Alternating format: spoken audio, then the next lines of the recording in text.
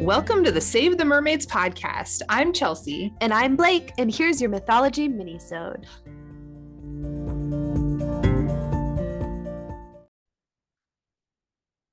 It's Mythology Monday. I've been waiting for so long to use this, and it's perfect. Hey, you did it. It's a pretty good Mythology Monday. I can't even match it. A little Scottish. It's very Scottish. Thank you. Yes, very good. And so on brand for today's story. Well, tell me about it. So today we're going to be talking about the Kelpies of Scottish lore. Okay. AKA the water horses. Nice. So, yes. So same idea as the hippocamp? So I thought that originally too, and I think sometimes they are interchangeably used, but these are pretty distinctive from the hippocamp. Like different animals. So like these guys are shapeshifters. Oh, okay. And when they show up as a horse, it's not a half fish. It's just an actual horse. Yeah. Okay. Yeah. So they are water spirits in the Scottish lochs. Ooh. I know. I was like, cool. So they are not everywhere. Okay. They're said to haunt rivers and streams as well, and typically described as a horse-like creature, but could of course change shape. Some stories say that even if it does shift, it retains its hooves, which really pisses Christians off. So Christians are like, get rid of those hooves. Yeah, they do not like them some hooves. So they're very attached to Satan and because of like Satan with the goat feet kind of thing. It's like a cloven foot or whatever. Oh, interesting. Wait. So like it could look like a human but still have have horse feet? Yeah, presumably. Like a raven and still have horse feet? I hope so. I don't really know. So we talk a lot about shapeshifters, but do they have limitations? Yeah, like can they shift into anything? I don't know. Like a snake with a hoof would be weird. That would be weird. Where would it go? But and that's just some stories say. Ask a Kelpie. Yeah. We need Kelpies. Yo, Kelpies. We got questions. Interestingly enough, Loch Ness has the most reported Kelpie stories, but every large body of water in Scotland has a Kelpie. No. Yeah, every single one of them. Scotland seems magical. I agree. It really does. Yeah, kind of. We should probably go there too. Definitely. So like I said, Loch Ness has the biggest one. Several stories of mythical spirits and monsters are attached to the loch's vicinity, dating back to 6th century reports. Wow. So it says Saint Columba defeated a monster on the banks of the River Ness way back then. Ooh. So like lots of monsters.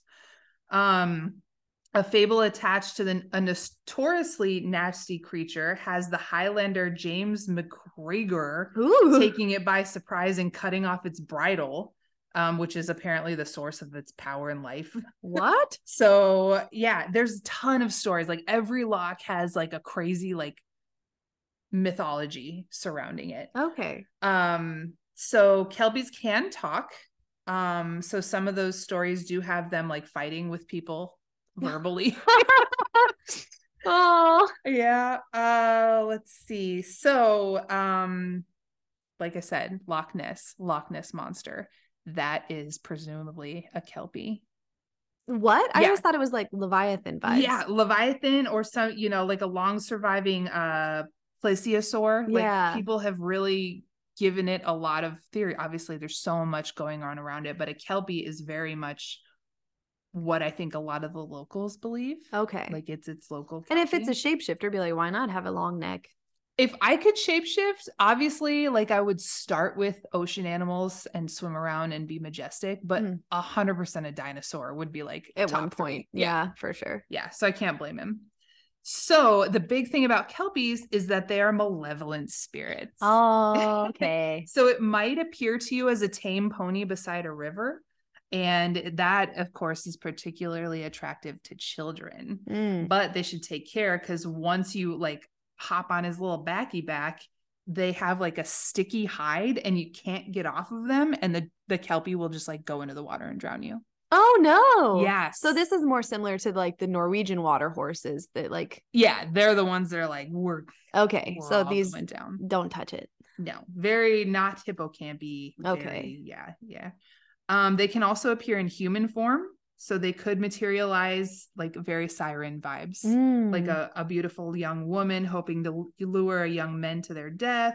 Or they might take on the form of a hairy human lurking by a river, ready to jump out at unsuspecting travelers and crush them to death. Okay, but why is it always either beautiful woman or hairy, nasty man? Why can't it be like who it's not the Selkie dudes who are hot, the Finfolk men. Who are the hot men? Like, we need more of those stories. Okay, this is not equal. It's really not. It's really not. It's kind of, they're like the world. Bad. I mean, the world kind of is just like that. They're like, oh, don't beware the handsome man. Like the woman is the one that'll get you. Yeah. Or the homeless person is the one that'll get you. Or the crone. But I guess according to our research, that's true. It's usually a white man who will actually get you. Though. Right. In real life, it's John fucking Smith. So other things about Kelpies, they can use their magical powers to summon up a flood in order to sweep a traveler off their feet. Oh, they are not nice. They're not nice, but I can't blame them. Yeah. Because people aren't either. Yeah.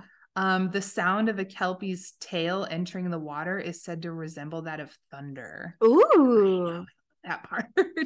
So if you're passing by a river and hear like a wailing or howling, that could also be a Kelpie. Keep walking. Yeah. And like calling in a storm. So you should definitely run. High ground. Mm-hmm. But the good news is they do have a weak spot. It's bridle, like I said. Oh, okay. Yep. So anybody that can get a hold of the bridle will have command over it and any other Kelpie. Just so like a Mustang. Yeah. So you get it on its head or something. The king of the Kelpies, if you can grab him. Yeah. I don't think I'd want to risk that. I definitely wouldn't. But I kind of want one too. So I want a hippocamp. Yeah. They're cooler. They're nicer. I feel like we've talked a lot about mythical creatures and stuff. Which one would you want to have? I would want to be a Selkie. I feel like I've already said that because I just love the vibe of me and my best friends. We're going to just ignore men our whole lives and we're going to dance under the full moon naked. And then the rest of the time we swim around like seals. But I think if I were going to have a pet, I mean, maybe it's just because the mer horse is already in my brain and like the hippocamp, like it's just so sweet and helpful and good vibes. I guess I'm thinking the same time, having a hard time other than like the Kraken and the Leviathan. And I would like to meet the whale with the flowers on its back. Oh, the Lingbacher, was that I think one? so. I think so too. Yeah. That'd be really the little flowery whale. Or, that one couple that like, or whoever it was, where like he was a shark. That'd be kind of neat. Yeah. But it's always like, I'd want to be the shapeshifter. I'd be like, it'd be cool to be friends with the shapeshifter, but I'd be a little jealous. Oh, same. Yeah. I'd be like, well, that's good for you.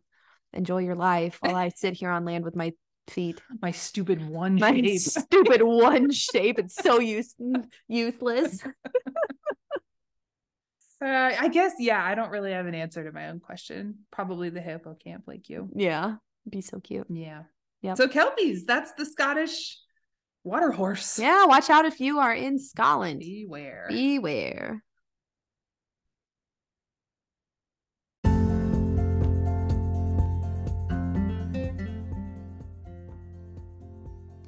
Thanks so much for diving in with us today.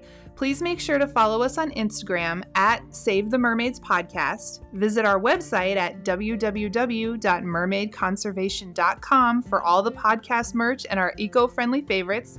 And don't forget to join our Facebook community, Save the Mermaids Podcast Community. This is where we will post our monthly meetups, share our favorite underwater adventures, and connect with like-minded ocean lovers all over the world. Until next time, mermaids!